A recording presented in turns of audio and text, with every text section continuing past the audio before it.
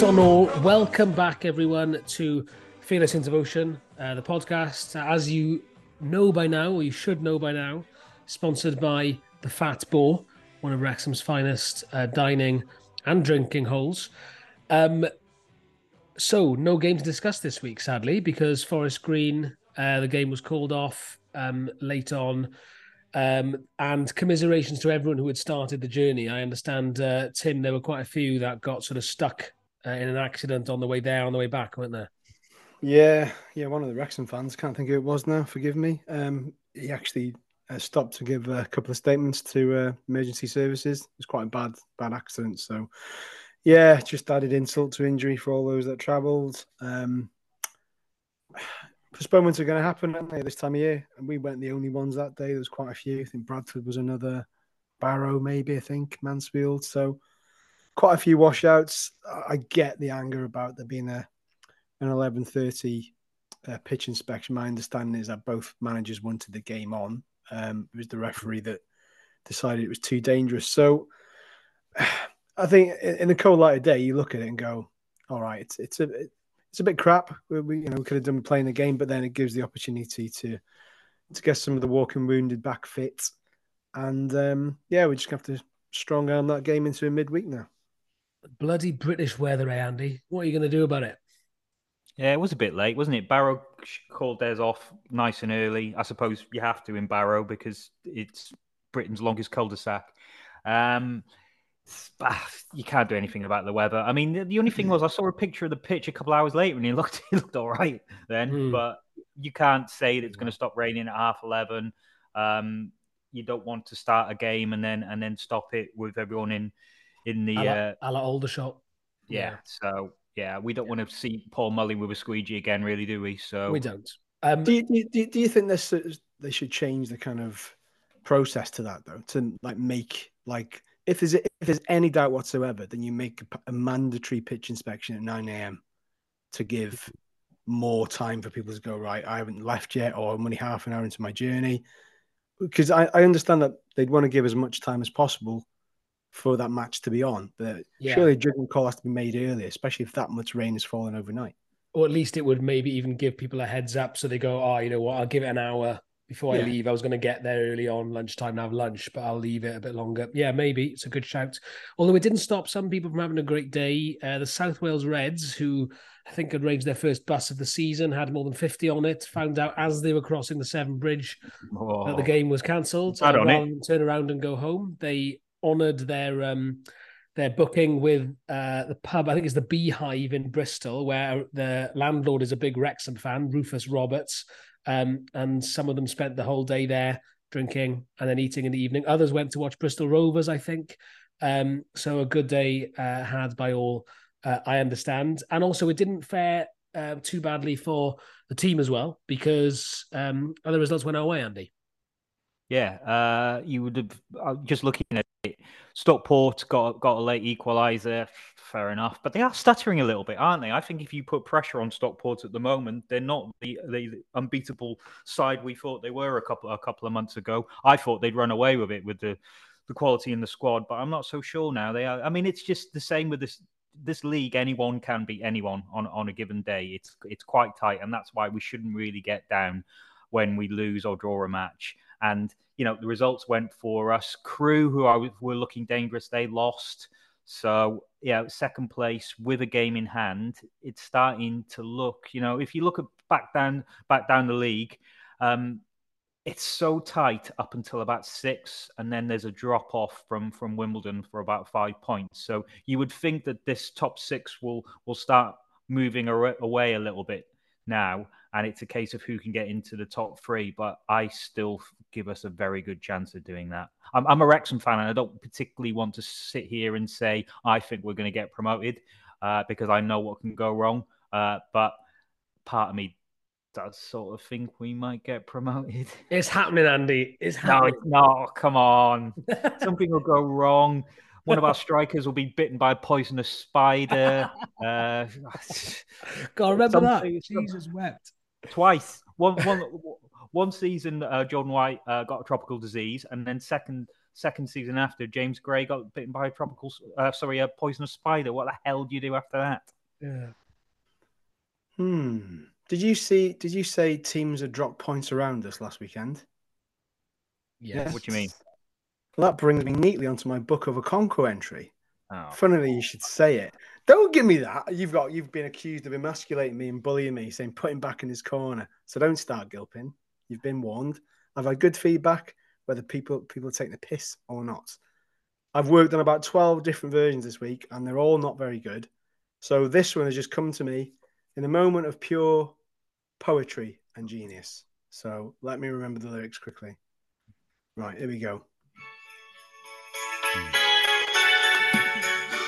It's happening.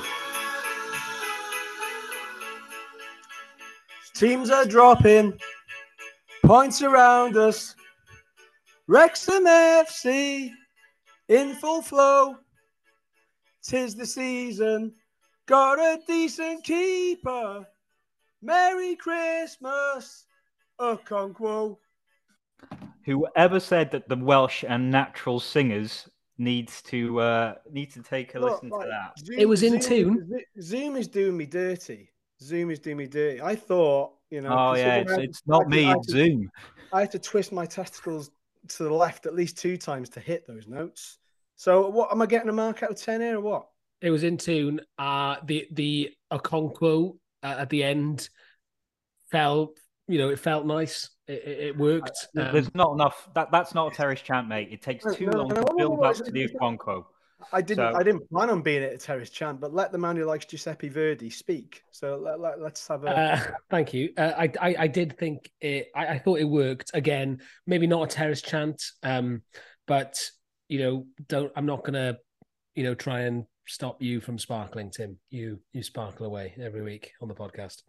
Brilliant. Thank you. I now know what it feels like to be on Britain's Got Talent. Andy, go on. Just be the cow. Hang on. Have I got a buzzer? Yeah, I was going to say, don't hit the golden one. All right. Moving on. Swiftly. The women are through to the Boot Energy Welsh Cup. Tim, after defeating Britain Ferry 2-0, they're just going from strength to strength, it seems, and recovered from that result down in Swansea. Yeah, it's been a bit of a break. I think that they're free weekend or fixture break. Back straight to it. Clean sheet for Dal Morgan. 2-0 win.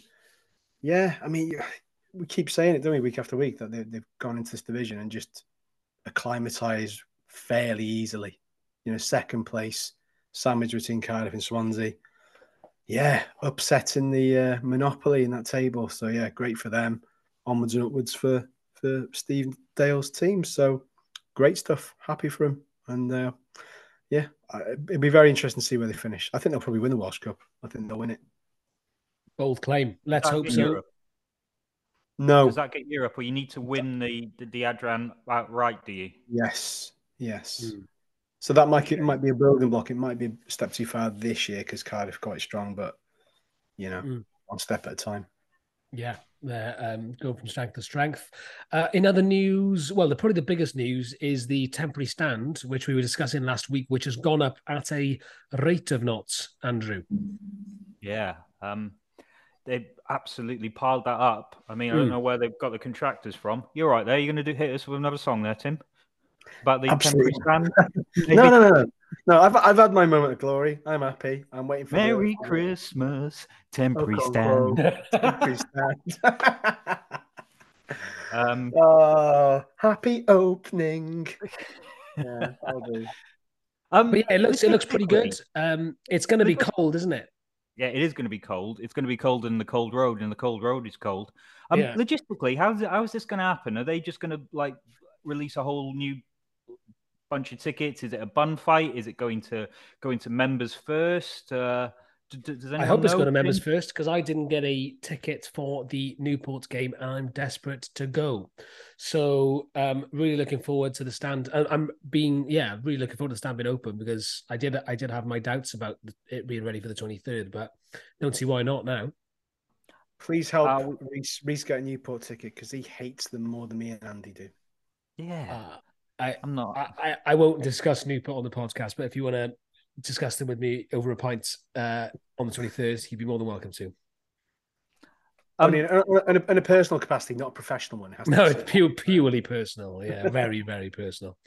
Going back to what you were saying about the stand, yeah, it's not going to be roofed, is it? It's not going to be covered. It is going to be cold. How would you, if you're say you're in that stand, Reese? How would you keep warm?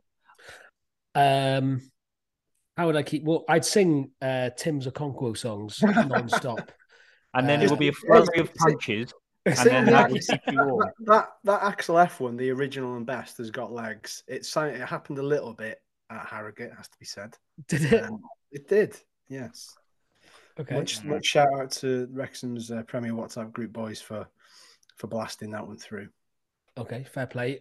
Yeah, I think. I mean, I'm not sure I've got any better advice other than to wrap up warm, Andy. I mean, would you offer any better advice?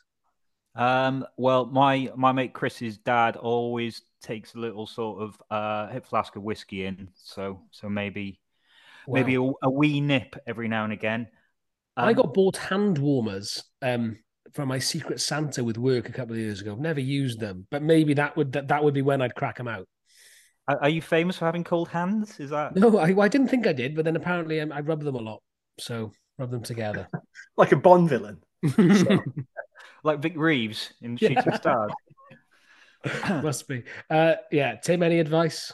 Or keeping warm? You know what? I mean, but without the risk of signing ill, get some thermals on.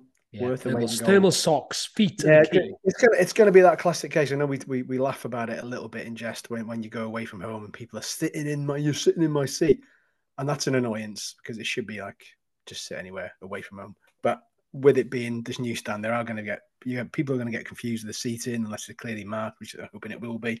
So you're going to get the odd one going, oh, you're in my seat, or standing up in front of them. So you're going to be sat there for a long time. It's going to be cold. Thermals, hand warmers are definitely a salient idea. Solid hat, strong gloves, and if you're a massive texter, get some gloves with the old little sort of tips where you can the mobile phone friendly gloves. Fingerless gloves, yeah, like a violinist. Not fingerless, no, pointless them. Oh no, yeah, with the sort of textured tip. Yeah, fingerless will just make you look slightly unusual because I had a pair. It's not good look. But still, for more winter clothing advice, come back next week. We've got a big guest coming up before we do some news in that the Wrexham Shrewsbury game, the FA Cup third round, will be on S-Pedwarek. Do we know about ESPN yet? It will be. There's no way. I'm sure they'll be covering it, and S4C are just picking up the coverage. I'm sure that's how it works. I think ESPN are pretty set on covering any Wrexham FA Cup match they can. You know, if they're doing Blythe away, I'm pretty sure they'll do this. So for our American listeners, that's something to look forward to for you guys. Let's hope for another cup run. It will be a tasty affair, I'm sure.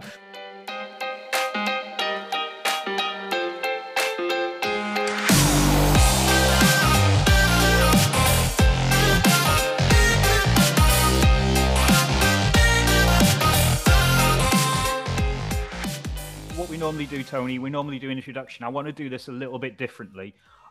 Firstly, I'm going to ask you a question. So Andy Marriott, Carl Conley, Darren Ferguson, Lee Trundle, Carlos Edwards, Brian Carey, Gary Bennett. These are just some of the people that Brian Flynn signed. But who do you think he thought was his best ever signing?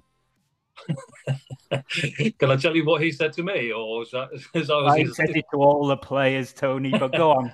As he said that to everybody, that's the only thing. He did say it was me, but he told me that. But whether that's true or not, I don't know. He might have told many people. Right. I'm going to, rather than do you an intro, because whatever I could say wouldn't be as good as what Brian Flynn could say. So I'm going to say what Brian Flynn said about you, which is from our fanzine, issue number 2, still available if you want it. He said, who was my best ever signing? Tony Humes in 1992 by an absolute country mile.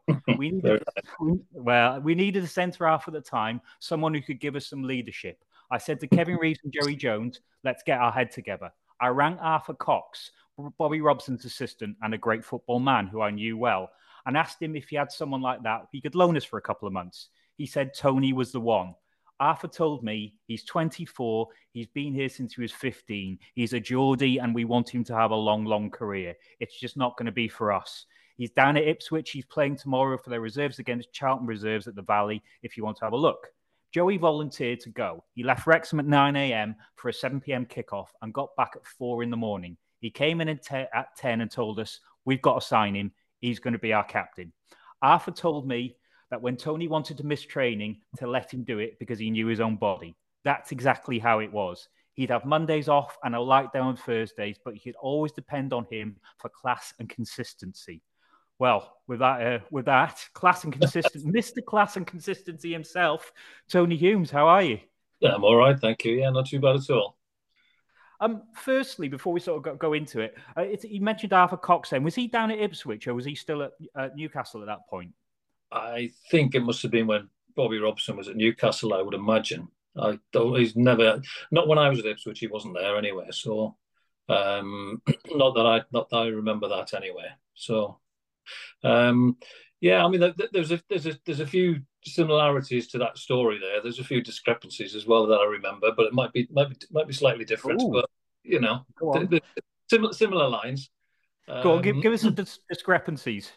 Well, the one that Brian Flynn told me I'm sure it was a guy called Dave Kirkley, who Brian knew for years and years. Who whether he worked for Brian or whether he was just close with Brian, I think it might have been from around when he was in Burnley. And Dave knew me he was a Geordie chap, and he knew me from when I was a kid up in the northeast. And obviously, whether he followed me when I went down to Ipswich when I was, let's say, 15, 16. And then the similar sort of thing happened. And I think it was both Joey Jones and Kevin Reeves came down to watch me in a reserve game. Very similar to what you said about the timescales, and because it was a hell of a journey those days from Wrexham down to Suffolk and whatever. But yeah, it was very, very similar. I think I'd started the season in the first team at Ipswich. I broke my arm in a game up at Newcastle. Sort of, I think it was September time, and that was my last ever game. Never played again. And I needed to get out to continue my career. So, luckily it seemed to suit both parties, both myself, because, it was a great opportunity for me to go and start playing again. And, I fulfilled what Brian and Joey and Kevin were looking for. Yeah, I think you certainly did. So you came 2 months after the FA Cup win. So obviously Wrexham's in vogue. It's making the news, but we certainly weren't doing very well in the league. Was it an easy decision to make to come to Wrexham? Because it's you're coming all the way across the country. Did you have a young family to think about? I mean, how hard is it for a professional to make that sort of decision? I think it's both. You've got the two sides of the hat there. Exactly what you said. You've got the family side where you've got 2 young children. I had 2 young daughters at the time. One was just, I think, when I moved, one was only about 5-6 weeks old. So it was a big decision from the family point of view, but from a professional point of view, from a personal point of view, football was all I ever wanted to do. And I think my time at Ipswich had come to an end. I knew that, and I needed to go out and play. And I think that's Brian Flynn sold me that. He wanted me there. He believed in without probably seeing me play, he believed in me. And obviously, as you say, the FA Cup win over Arsenal had just highlighted everything about it. And Brian sold the club. We're going places. We're going to do this. We're going to do that. And it just worked for me. It worked for me, to take the chance. I was 26 then. Obviously, I had a young family. I needed to play football. If I wasn't going to play, my career could have just gone. And what was my next step then if that had happened? So I needed to take a chance, which turned out not to be a chance at all. It turned out to be probably the best part of my career. I can say that wholeheartedly. That's the the 9 odd years I spent at Wrexham was definitely the best time of my footballing career anyway. I mean, I just want to talk about sort of joining. I mean, Joe Jones knew a thing or two about being a defender. How did you get on with him? Any sort of stories? And could he teach you something about the dark arts that you didn't know? I think there was always the working with them. but they just give us so much belief. I think they give every player so much belief that they could do what they were good at.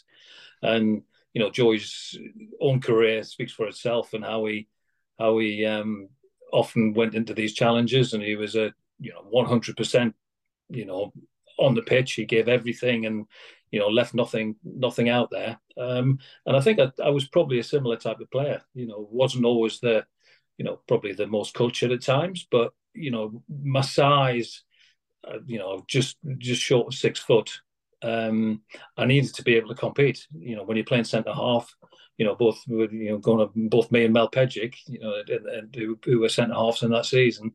Neither of us were 6 foot, but we sort of seemed to, click together and work together, without being the most. You wouldn't look at us and go, "Oh God, look at." They'd probably relish the chance. Centre forwards, yeah. 6'3", 6'4", would probably, we'll get on top of them today. But we had to use our physicality and our strength. And Pedge was one of the strongest players I've ever played with. Even though he was 5'10" at most, but God, was he strong, both mentally and physically. And I think we just knew how to use our physicality and aggression at the right time. Yeah. Just when you did sort of join, there was a lot of youngsters there, but was there a particular player where you got into training and you went, "Oh, he's good"? Anyone who sort of really surprised you with ability, really? I think there was quite a few, to be honest with you. And there was quite a few, and I think Lee Jones had just gone from Wrexham to Liverpool. I don't know if it was before. Yeah. It was before I got there. But Lee went for a decent amount of money, and the likes of Gareth Owen, Phil Hardy, Colt Connolly. There was a lot of good, talented young players there. Some went on and had better careers. Some didn't quite move on and get there, which was a travesty, because some of them were excellent players. Steve Watkins, another one who did move on and did go down to Swansea. But just real good. I loved, one of the things I loved about Wrexham when I came to the club was how Brian sold as well about the young players there, and having been at Ipswich and come through the ranks at Ipswich. I think the way Bobby Robson moulded the club was built along the same lines, and that's sort of given me my sort of ethos into how I believe the game should be played.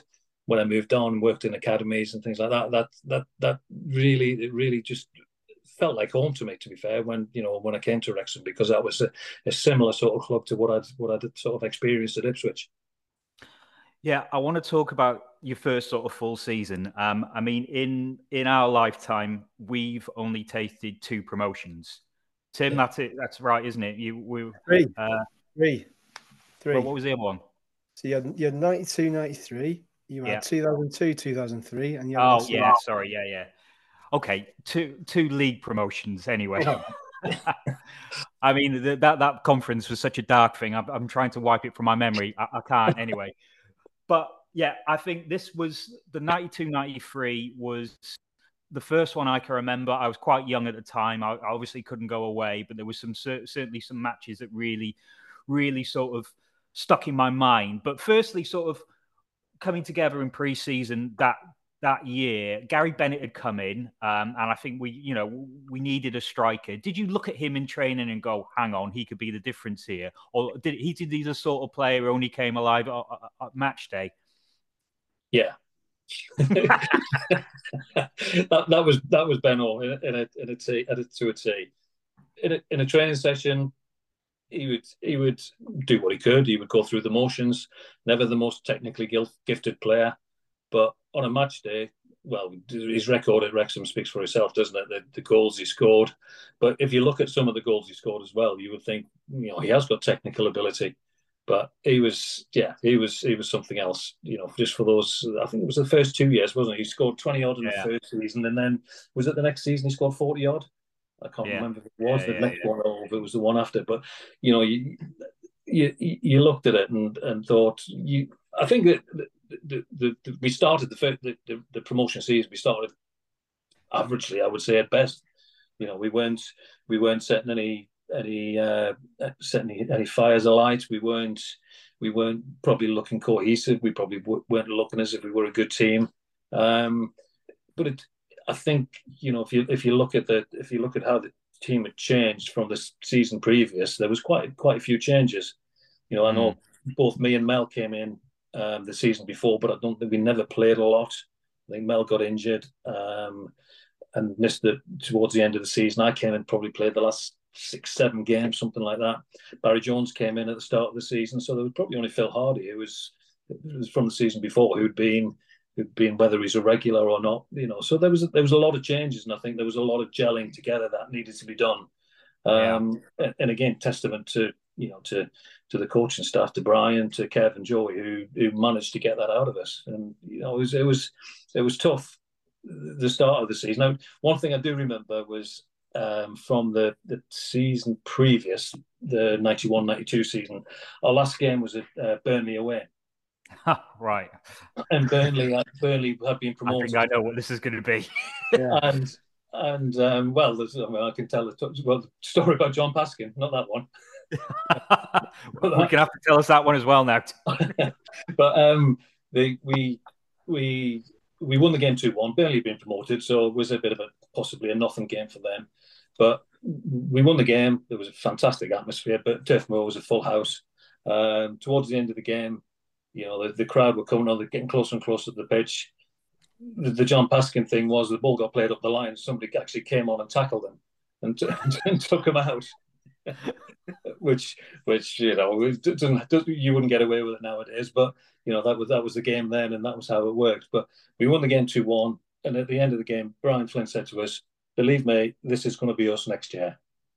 And again, just giving us that belief, giving us that, And again, he brought quite a few players in, but there was again just giving us confidence. He was going to get us in the right place at the right time. So that was the end of the season before. So it had already started in terms of what the coaching team were about, how they wanted to go about it, and how they wanted to push us and give us everything that they could.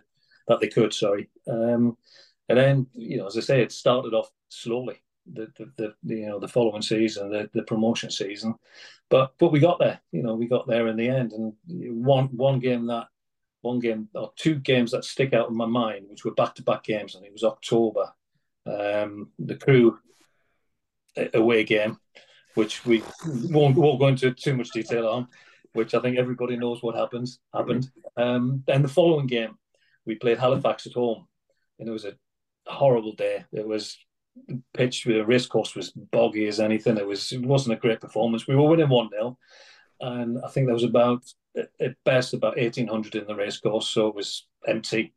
We weren't, as I say, we weren't doing great things. So you could understand it to a degree, and we conceded a last-minute equaliser. So we've gone from the previous week getting battered, and then this one you're thinking, oh my God, where is it going? Where is it going? And I think at that time, those two games sort of gave us a lot of togetherness. And we sort of, obviously, something happened, something clicked. I think we won the next 6 on the bounce. Wow. And we started, obviously something clicked or something deep in us, whether it was Joey and Kev, Brian, getting into us and actually said, come on, you to do anything, you've got to dig in. But I think we won the next 6. Which then got us on that roll and got us going. I'm looking at that. So, yeah, you met the Halifax game, then you drew Walsall, and then you won 9 out of the next 10. Yeah, was that what it was? Yeah. Couple of notable scores here. I don't think the defence had a great time this afternoon, but it was Wrexham 5, Chesterfield 4. It was the conditions. Conditions were awful. It was really icy. The game shouldn't have been played. Oh, okay, all right. There's the defenders union there. There was a couple of people who came into the end of that season. I think were quite important. But the first one I want to mention, and it's quite simple. Mike Lake, discuss. Mike Lake was brilliant for us. He just came in at the right time. I think we were probably. I can't remember exactly when he came in, but we were obviously just hitting form. Confidence was building within the team. He came into a team that was just starting to pick up and just starting to get good. and obviously Mike had come from Sheffield United, big club. He probably similar to myself, I would imagine. Mike needed to be playing. I read something not so long ago that he'd started the season at Sheffield United in the team, and then was left out, and he needed to go out and play at the age he was at.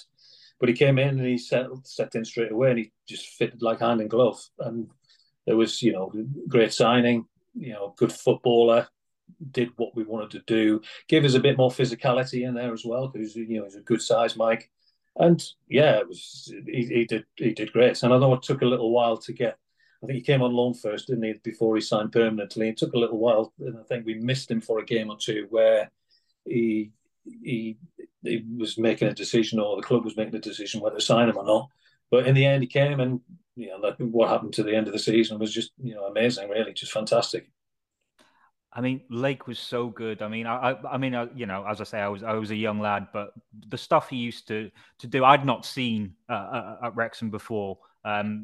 You could just tell he come from higher level. I know what you say about him going back to Sheffield United. I think he actually played a couple of games for them, Right, yeah. and then came back to us for 60 grand. I will be honest, on loan he was brilliant. And he was great for the end of that season. The next season, I don't know. It's something didn't really. When we signed him permanently, just something didn't really work. Can you put your finger on what that might have been, Tony? No, I don't know. You look at different players, and everybody's different. Everybody's got different personalities, and whether he enjoyed the challenge to start with, and then whether he we got promoted, so we went up a division, or whether he thought he was maybe better than our level. I don't know. But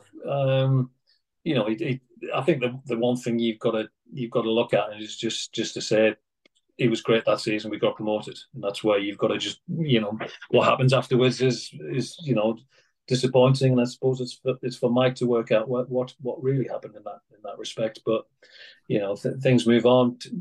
Times change, players change, and you just got to get on with how it goes at the time. Another player who was about at that point, Jimmy Case. Now, I think he came in towards the end of the season. I think I'm right in saying he was 38.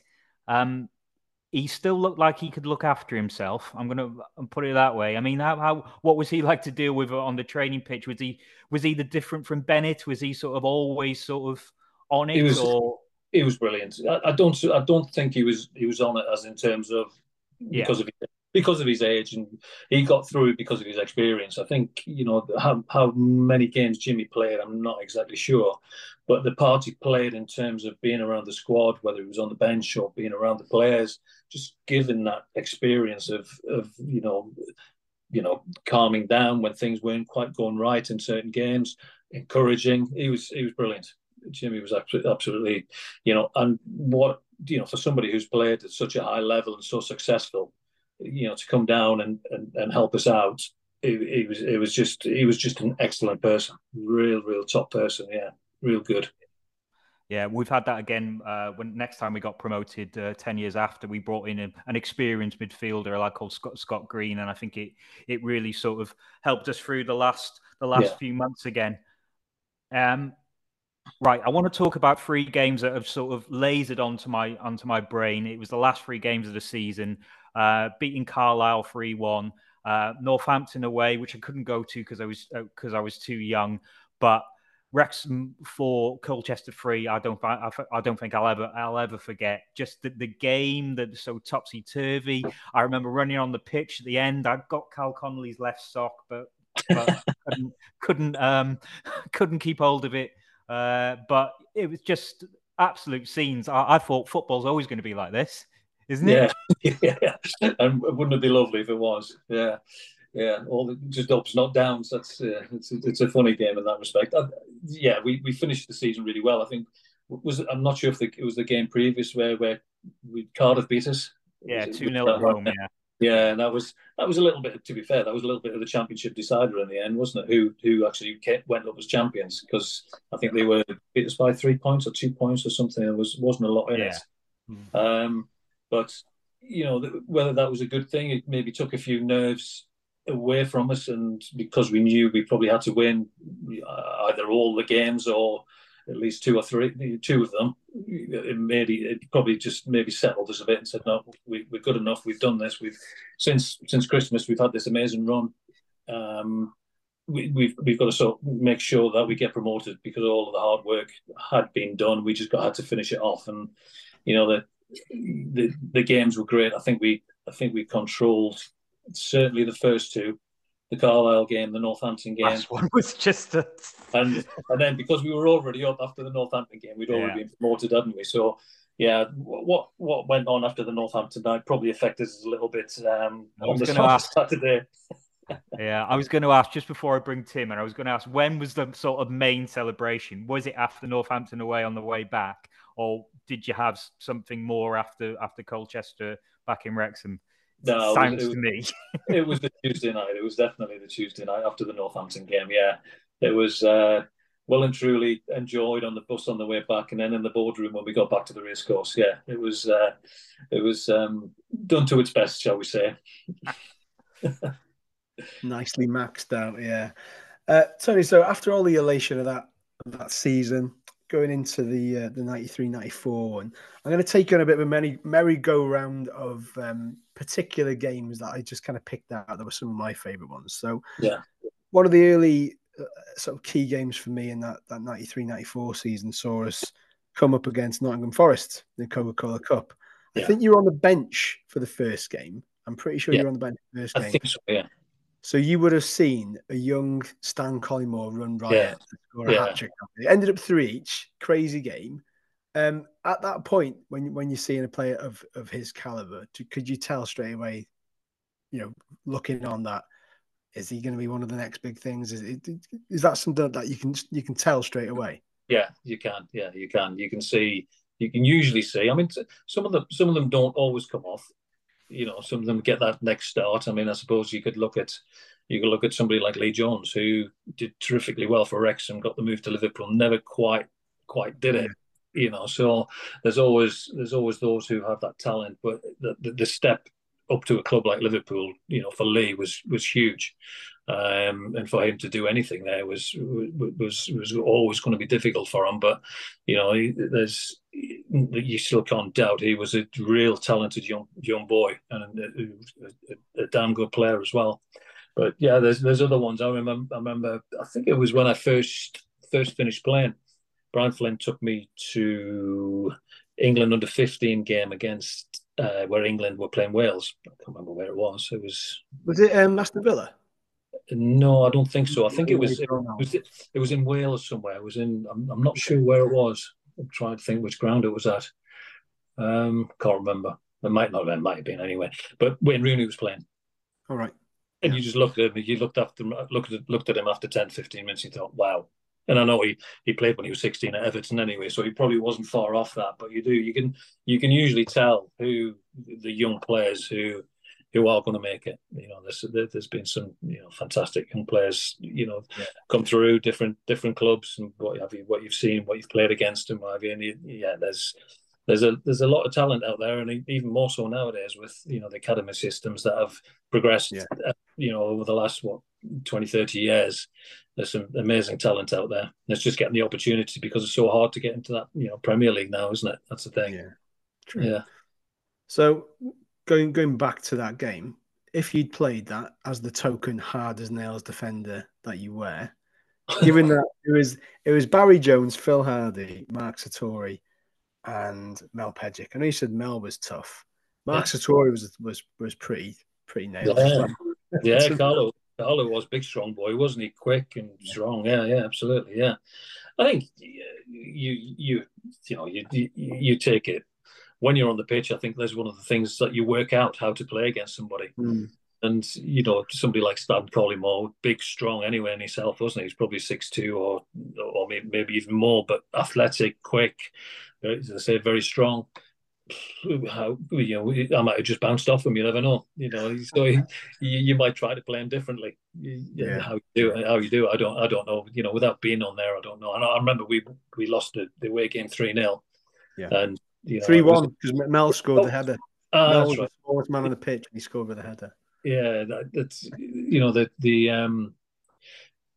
it was a tough game. They were a good team, good players, and what have you. So it was always going to be a handful for any of us anyway. So yeah, but yeah, it's you talk about that season 30 years ago. It's like try to remember it all. It's difficult. You remember the good times, you remember the success, but they're the big ones, aren't they?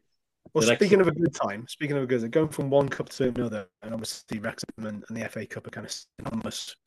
Yeah, one another really. 94, 95, decent cup run, and then we come up against one of your old clubs. I'm assuming that is the first time you'd come up against Ipswich Town. It must have been. So we play them. I think it was the third round because it was Man United, which we'll come to in a minute. But obviously, Kizza, God rest his soul, scored a cracking volley. Take us through that one because Ipswich were top flight side at the time, if I remember rightly. Yeah. I think they were. I think they were struggling near the bottom, weren't they? I think they were struggling near the bottom of the table, and they'd not long put George Burley in charge. I think, and whether it had been there for a while or not, but yeah, it was the first time I've ever come across my old club, and obviously a big thing for me, wanting to do well. But again, I think we were as a team, we were still on a roll from last season. It's a big step. Any promotion's a big step to go up to the next level.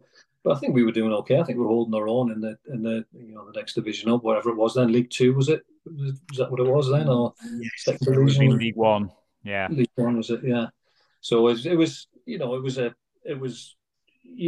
always going to be tough for us, but I think we'd acquitted ourselves okay in that division. I think we had again that bit of confidence, and going into Ipswich is a big game for everybody on that pitch. Everybody's trying to prove themselves, and certainly myself against my whole club.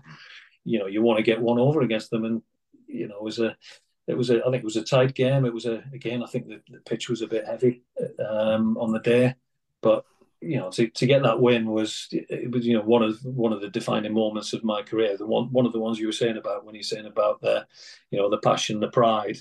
That meant a lot to me from being told.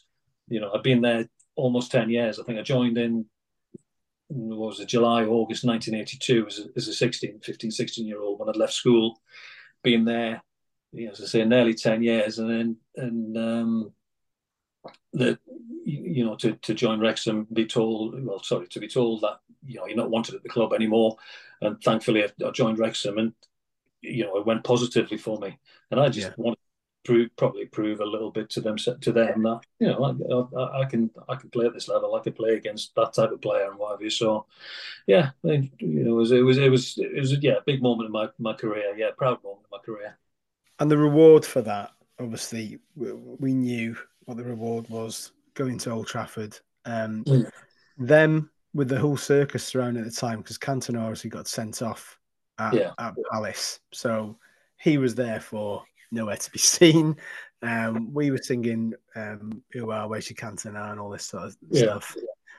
What was that like as an occasion? Because I mean, to be fair to Alex Ferguson, he showed Wrexham a lot of respect with the side that he put out, because it was a strong team. Yeah, it was, and I think we started the game very well, didn't we? It was like you say, it was credit to ourselves that we did put out the players and the strength of the team, but we actually started the game well, and Kizza scored after 7 minutes, 9 minutes, whatever it was. It was early on, wasn't it? And it was a great moment for us all. Personally, again, another proud moment for myself to lead Wrexham out at Old Trafford in front of, I think then it was 45,000 people or whatever it was. Fantastic moments, fantastic and great memories for myself. But the game, itself was probably one of the toughest I've ever played in. And as much as I say, I was proud to take the team out, and that was a huge thing for myself. I then possibly didn't have the best game I ever had. You scored at Old Trafford. I flicked a lovely one right in the bottom corner that Andy Murray couldn't get down to. And then I think it was maybe 3 minutes later, I think I gave a penalty away by taking Paul Ince down. Oh, wow. But these things happen against good players. But good memories, all the same, positive, negative, the good memories. Yeah, I think we were only like one of 3 teams to score twice at Old Trafford that season. I think just before we move on, that was probably one of the 7 best minutes of my life, taking the lead against against United at Old Trafford. I didn't know what to do for those 7 minutes. Maybe we didn't as well. Maybe us on the pitch didn't know that as well. Oh, we do now. Yeah, maybe if I've been playing centre half. Result aside, everything was great. That black and gold kit, the fan worship at the end. Yeah. Remember all the players doing that? It's just amazing. But it was a great day, wasn't it? Great day to remember. Yeah. And I think Wrexham, the FA Cup, you kind of always crave more, and we did. So we then look at the 96-97 season. You can't stray anywhere than looking beyond the cup run that season. We get to the quarterfinals, right? So we navigate 2 replays early doors. I think it was Colwyn Bay and Scunthorpe. Then we come up against West Ham. But Colwyn Bay, didn't we equalise in the last 10 minutes? I think so, yeah. In the first round, we were there. I think Brian Hughes scored in every round pretty much. He was unbelievable. But going to West Ham, hosted West Ham, snow everywhere. Harry Redknapp whinging, playing with an orange ball. He makes an example that Hugo Porfirio, his Portuguese signing, had never seen snow before. And I think it was something like, when we get him back to Upton Park, we'll beat him. The rest is history, and it belongs to Kevin Russell, with a very late, great, beautiful strike, bottom corner. Let's go from there. I mean, just going back to that, did that stick in the gullet a bit when Redknapp comes out and says, right, well, whatever, we'll get him back to our place and we'll sort it there? And I think it was words to that effect. It was a little bit, almost like, a little bit arrogant. Yeah. I think you're always going to get that, aren't you? I think as a player, you use words like that to drive yourselves even more, don't you? I think you have to, as a collective group as well, you've got to believe that, well, we drew with them in our place, why can't we, do as well at their place? And I think over the game we showed that we could. I think we put a real good performance up. I don't think there was much in the game. There was. They had a few chances, I suppose. You could always say you're going to be under pressure against the Premier League team, but we withstood it. And as you say, Rooster's goal in the last minute, it's a goal to win any game, isn't it? But what a great feeling. Absolutely to go down to a Premier League club. I think we actually didn't we go down there, and it was as the first replay, and it was called off on a Tuesday night because yeah.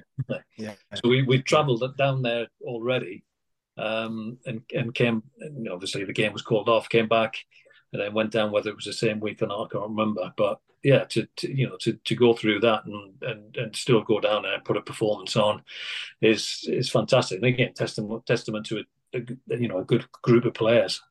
Yeah, and then the reward for that was a little bit, okay, Peterborough United could have been a lot better, to be honest.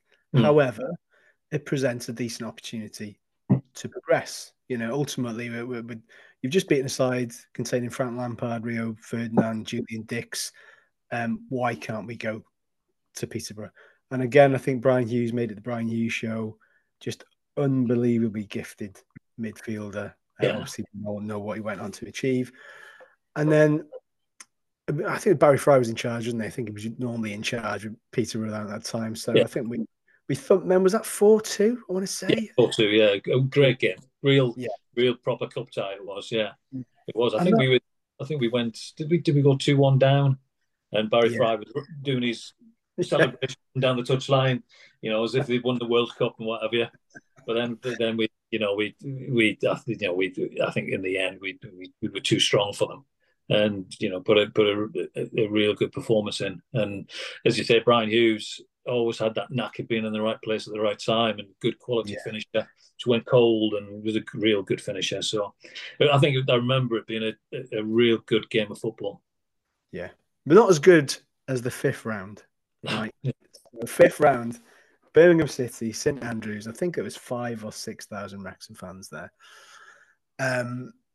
You score to put us 2-1 up. I'm going to play it back to you to bring back some memories. I'm sure you've played it before, but here we go. It's gone all forward. Hughes, Tony what a near post header that was. Was that all? Oh, Was that, I was that a training ground move? Because Wardy's delivery for 2 of those goals was unbelievable. Yeah, of course it was. We did it every day. Practiced it. Yeah, of course. No, I think it would have been God, I can't remember now. 30 years ago, I can't remember, but Yeah. it would have been because you have your movements of people clearing space and people attacking certain areas. But as you say, Wardy had a wand to the left foot, didn't he? He just put it in an area, and I was in front of the near post and just managed to get enough power on it that the keeper couldn't keep it out. But again, another amazing day. Real fantastic memory that one was, because it was. Yeah. I think we thoroughly deserved it. On the day there was no question that we were the better team on the day, and I think again just that confidence kept building within us. So it was again another great memory and a great moment for the club in the FA Cup. One of the top away days I've ever experienced. It was just everything about it was amazing. With the highs come the lows. So I know where I think you're going. a lot of us, me included, I don't know about you, Andy, I queued up overnight, maybe 12, 13 hours or whatever it was, to get a ticket for Chesterfield away. Chesterfield away in the quarterfinals of the FA Cup. Yeah. That did happen, kids. That did happen. I mean, it was. I think it was on the Sunday. It was televised on BBC Wales. Earliest kickoff, if I remember rightly. Yeah, 12 o'clock. There's only one question to ask on Nick. Yeah, there's only one question. I mean, just why, what happened? Because their embrace and Andy Marriott, usually you'd put your hat on them being some of the most reliable performers. What happened? Yeah, it was just obviously a miscommunication. I would say that's what happened, and it does happen in games like that, and certainly in big games with a lot on it. And I think you can pick that out. We can pick a lot of things out of what did happen. One of my memories of the game itself was, I think we started off the first 15, 20 minutes really, really well, controlling the game, really playing through midfield, using width, everything we want to do without possibly either creating enough chances or scoring a goal. And then after, as I say, it must be 15, 20 minutes, everything was going through Peter Ward, through midfield and whatever. Somebody absolutely smashed him. And I would imagine that would have been to say, right, stop him playing. And I think Wardy got through another, I don't know, maybe another 40, 45 minutes before he came off, trying to, but we just lost him from the game. And I think that changed the game. That changed our style of play to such. And Chesterfield were, under John Duncan, one of my ex-managers at the time, he was the manager at Chesterfield at the time, were very direct.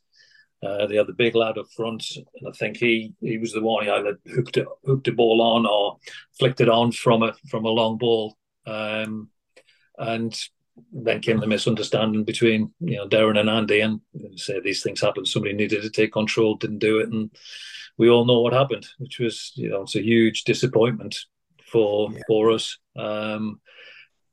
It's one of those things. Football, things happen, mistakes happen. Everybody's an individual, the person at the end, and don't always make the right decisions. But yeah, massively disappointing. Supporters, players, everybody. It was a real tough, tough situation to get over. Yeah.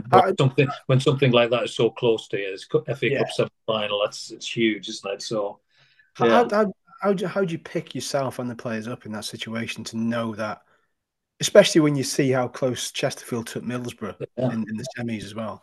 Well, they should have gone through, shouldn't they? Yeah. Robbed of a goal, wouldn't they? Clearly. Yeah, absolutely. Yeah, I think it's it comes down to personal pride. At the end of the day, it's a game. We lost it.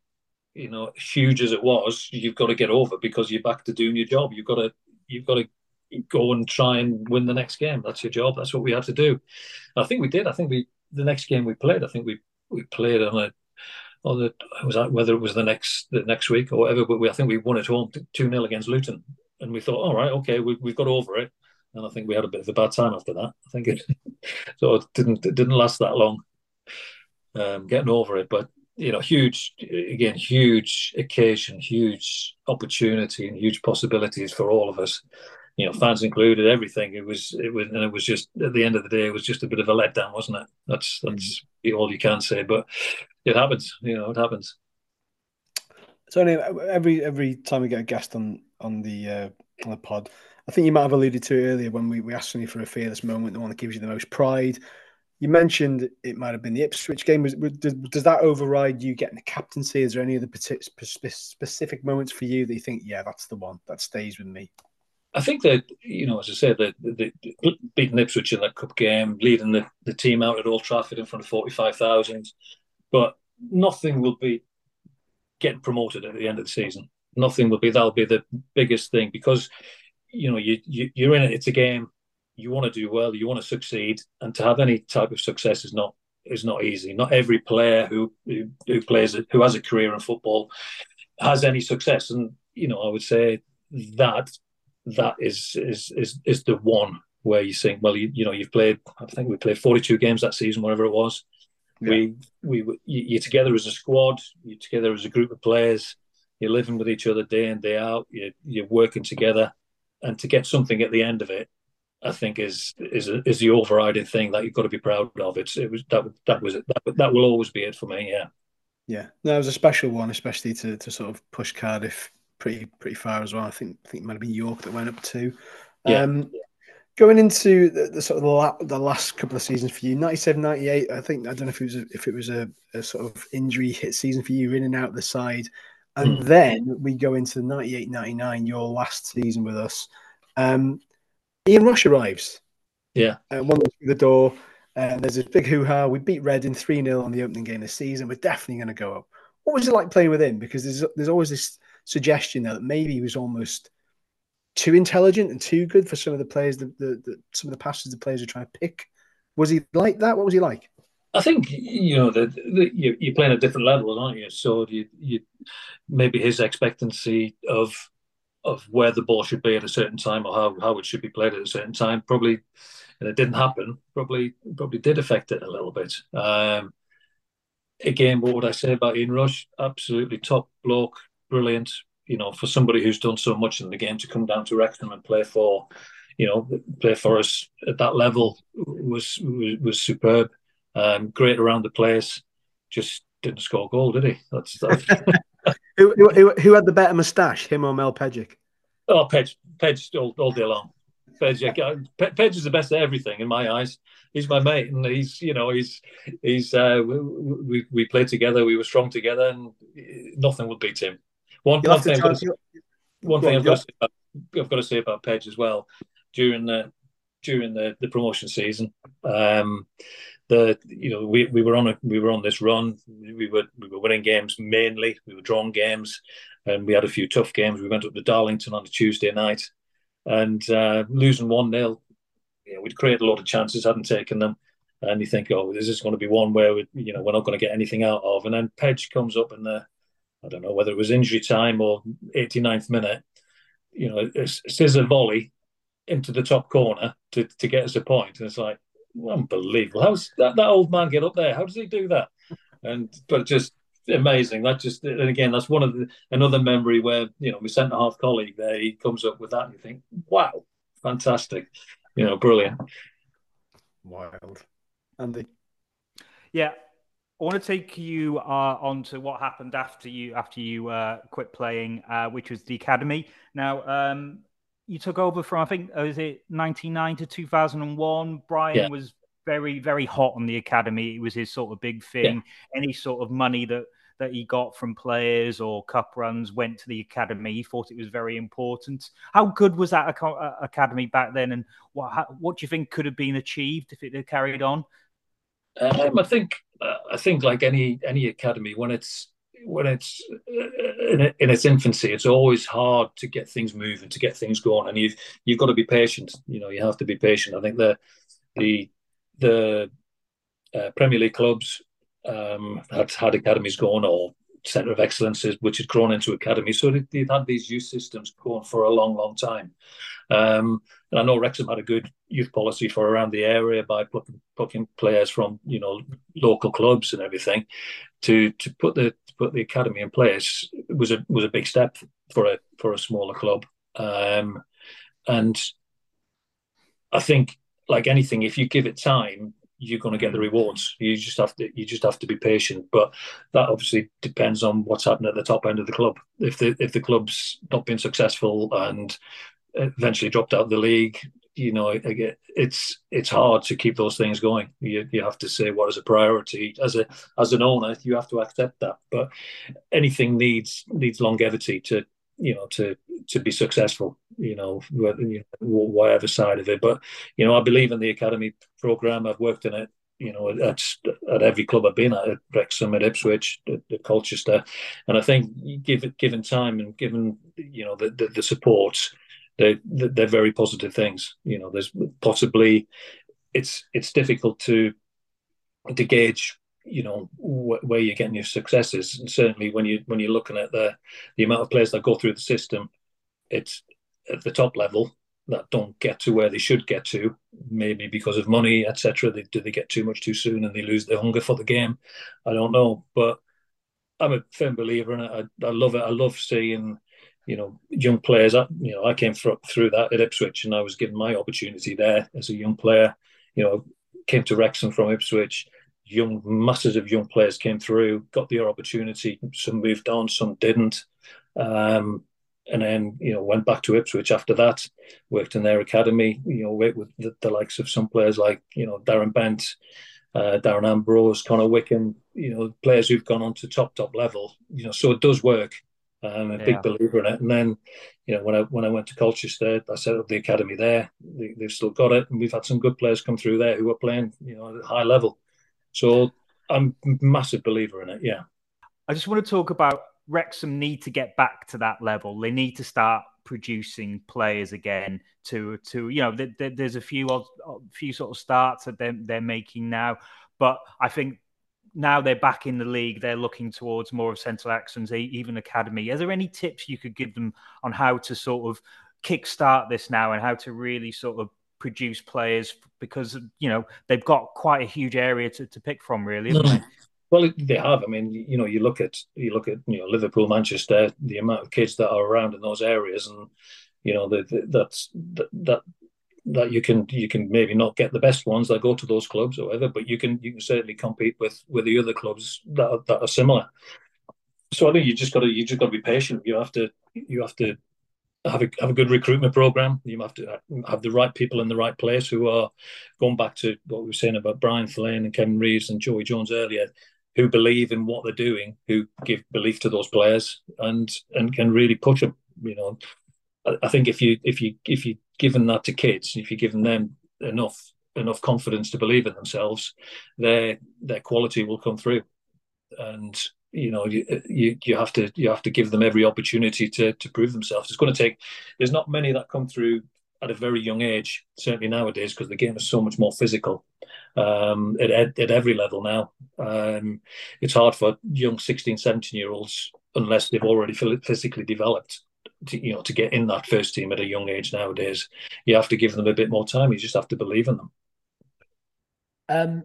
As Andy alluded to, Tony, we've got Colchester on Saturday. Before we discuss that, are you sort of familiar with Phil Parkinson? I know he's obviously joined Colchester while he was still at Ipswich, but do you know of him? Did you ever get a chance to meet him?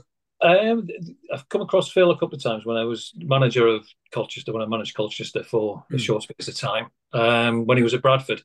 So that's the only times I've come across Phil. Good guy. Very knowledgeable, very, very good motivator, and he's done wonders with what's been given to him at Wrexham. I think he's the right person for the job, and he's showing that. So, I have nothing but positive to say about Phil with my experience of him, and just hopefully he sees it through and takes Wrexham back up this year. Yeah. I mean, how tricky is that? I mean, with your manager's hat on, obviously having that amazing budget and is brilliant, but it doesn't half increase the pressure on you, doesn't it? Yeah, it does. It does, and again, that comes down to the quality of your players and the messages that you're giving them. If you're giving them, simple enough messages and the confidence to go out and play, which it seems as if he is doing, then he's just got.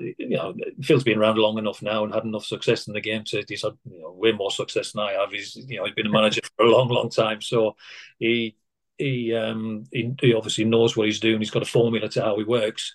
And I would imagine, like anything, he'll go back to the tried and tested at times. When things don't go right, he'll go back to what he knows and what he believes in. But as I say, I think if they stick to what they're doing, hopefully, fingers crossed, they'll get that promotion again this year. Yeah, let's hope so. The team not looking like they're going to get promoted this year, unfortunately, are Colchester. I think they lost the last 4 in a row. I know obviously you were very involved there and only left recently, sort of the start of this season. I mean, how do you see Saturday going a bit, especially with Wrexham's home record? I'd imagine you haven't got much confidence that Colchester can cause an upset. Well, I've spent a lot of my life at both clubs. As nearly 9.5, 10 years at Wrexham. 14 years I was at Colchester, so great affinity for both clubs. But it seems as if at the minute Wrexham is going on a massive high trajectory and real positives about it. Colchester for the last few years has been difficult. They've whenever there's there's been a little bit of trouble. There's been a little bit of investment to bring players in, which seems to have got them out of the relegation spaces and not stayed away from relegation into the conference over the last few years. But this season hasn't really changed, in terms of the way it's gone. And even though they've invested a little bit more in players, they're quite a young team. They've got a little bit of experience in there, but I would say more than not, they're a young team. So again, going back to that famous old thing, confidence isn't probably at the highest there. So I would imagine Phil's probably getting his team wound up to get into Colchester pretty early and get after them and see if they can put them under pressure and get that early goal. Yeah. That's what you would say, because the confidence isn't great, and if they concede an early goal, who knows what might happen.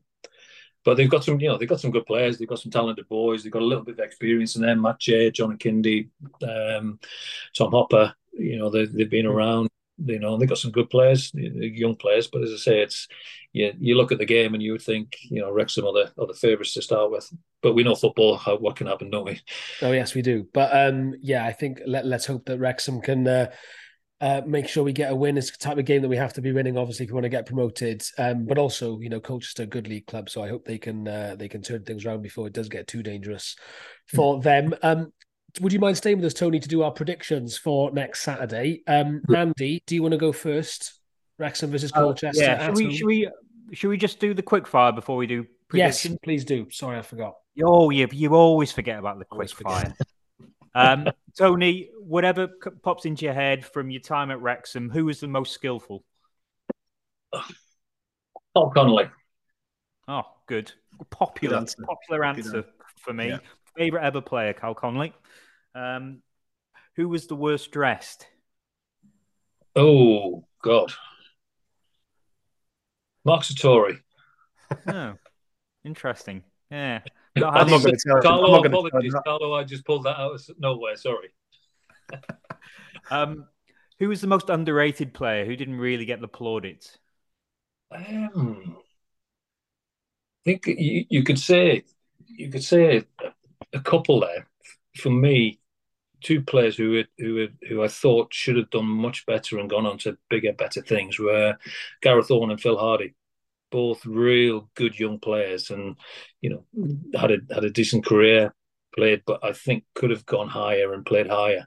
Whether they were underrated or not, I don't know. I think you can maybe just look at that from the outside and say because they didn't go anywhere, nobody felt they could take a gamble on them. But I think there's a lot of players playing at this level who are underrated but are real good players. Mickey Thomas said Gaz, didn't he, Andy? He did, yeah. A lot of people have said Gaz. Yeah. Just on guard. He's making good progress on his recovery from his stroke. Yeah, I've been in touch with a few people, and so hopefully he comes through, and he's a strong one, and at the end of the day, he's a strong boy. He is. Who was the biggest moaner? Oh, Benno. Yeah. He just moaned about anything, but then just laughed afterwards. He was, great character, but loved to moan. He loved to moan about everybody, about this and that and what have you. But yeah, good character to have in the dressing room as well, though. You could always rely on it, having a laugh with him in there. And finally, from me, which person would you least like to fight? Oh, Mel Pedgick. Yeah. Yeah. How strong was Mel then? Because when I look at Mel, I mean, I've known Mel for years, and I've never really thought hard man, mostly because he's so nice. But strong. He's just real strong. He's just solid. Not a lot of him, but just he's just solid. You wouldn't want to run into him. Yeah. But yeah, he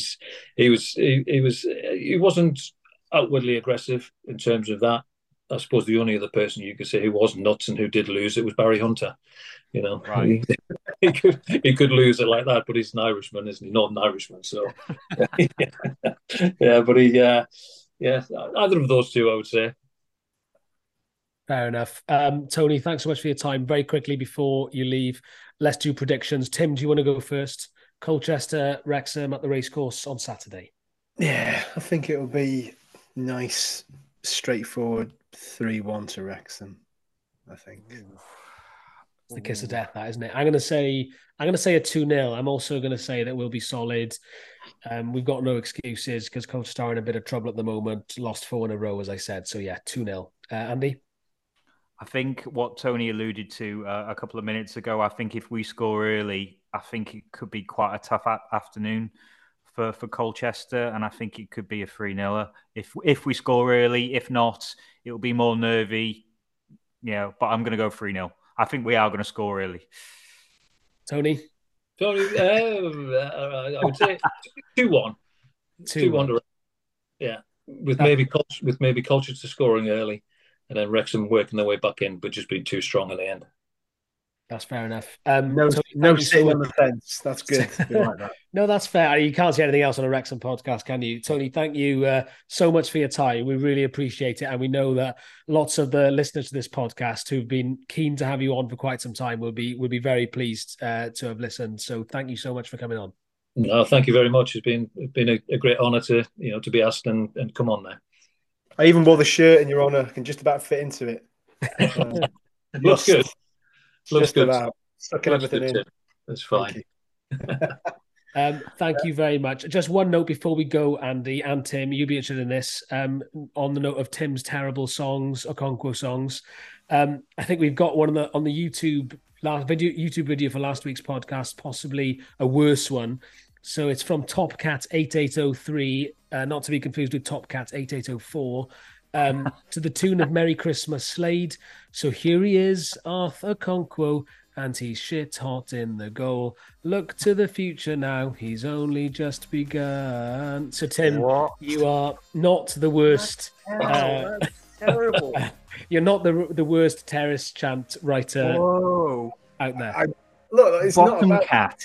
It's gravitated away from terrace chant writing now, just more for shits and giggles and to satisfy my own humour. But that's still a valiant effort. But thank you for the comment. We do appreciate it. And thank you, as ever. You can get in touch with us in a variety of different ways. Please do. We might check it. We might not. But we do appreciate all the messages. So thank you so much. And we'll see you next week. Cheers. Thanks a lot. Bye.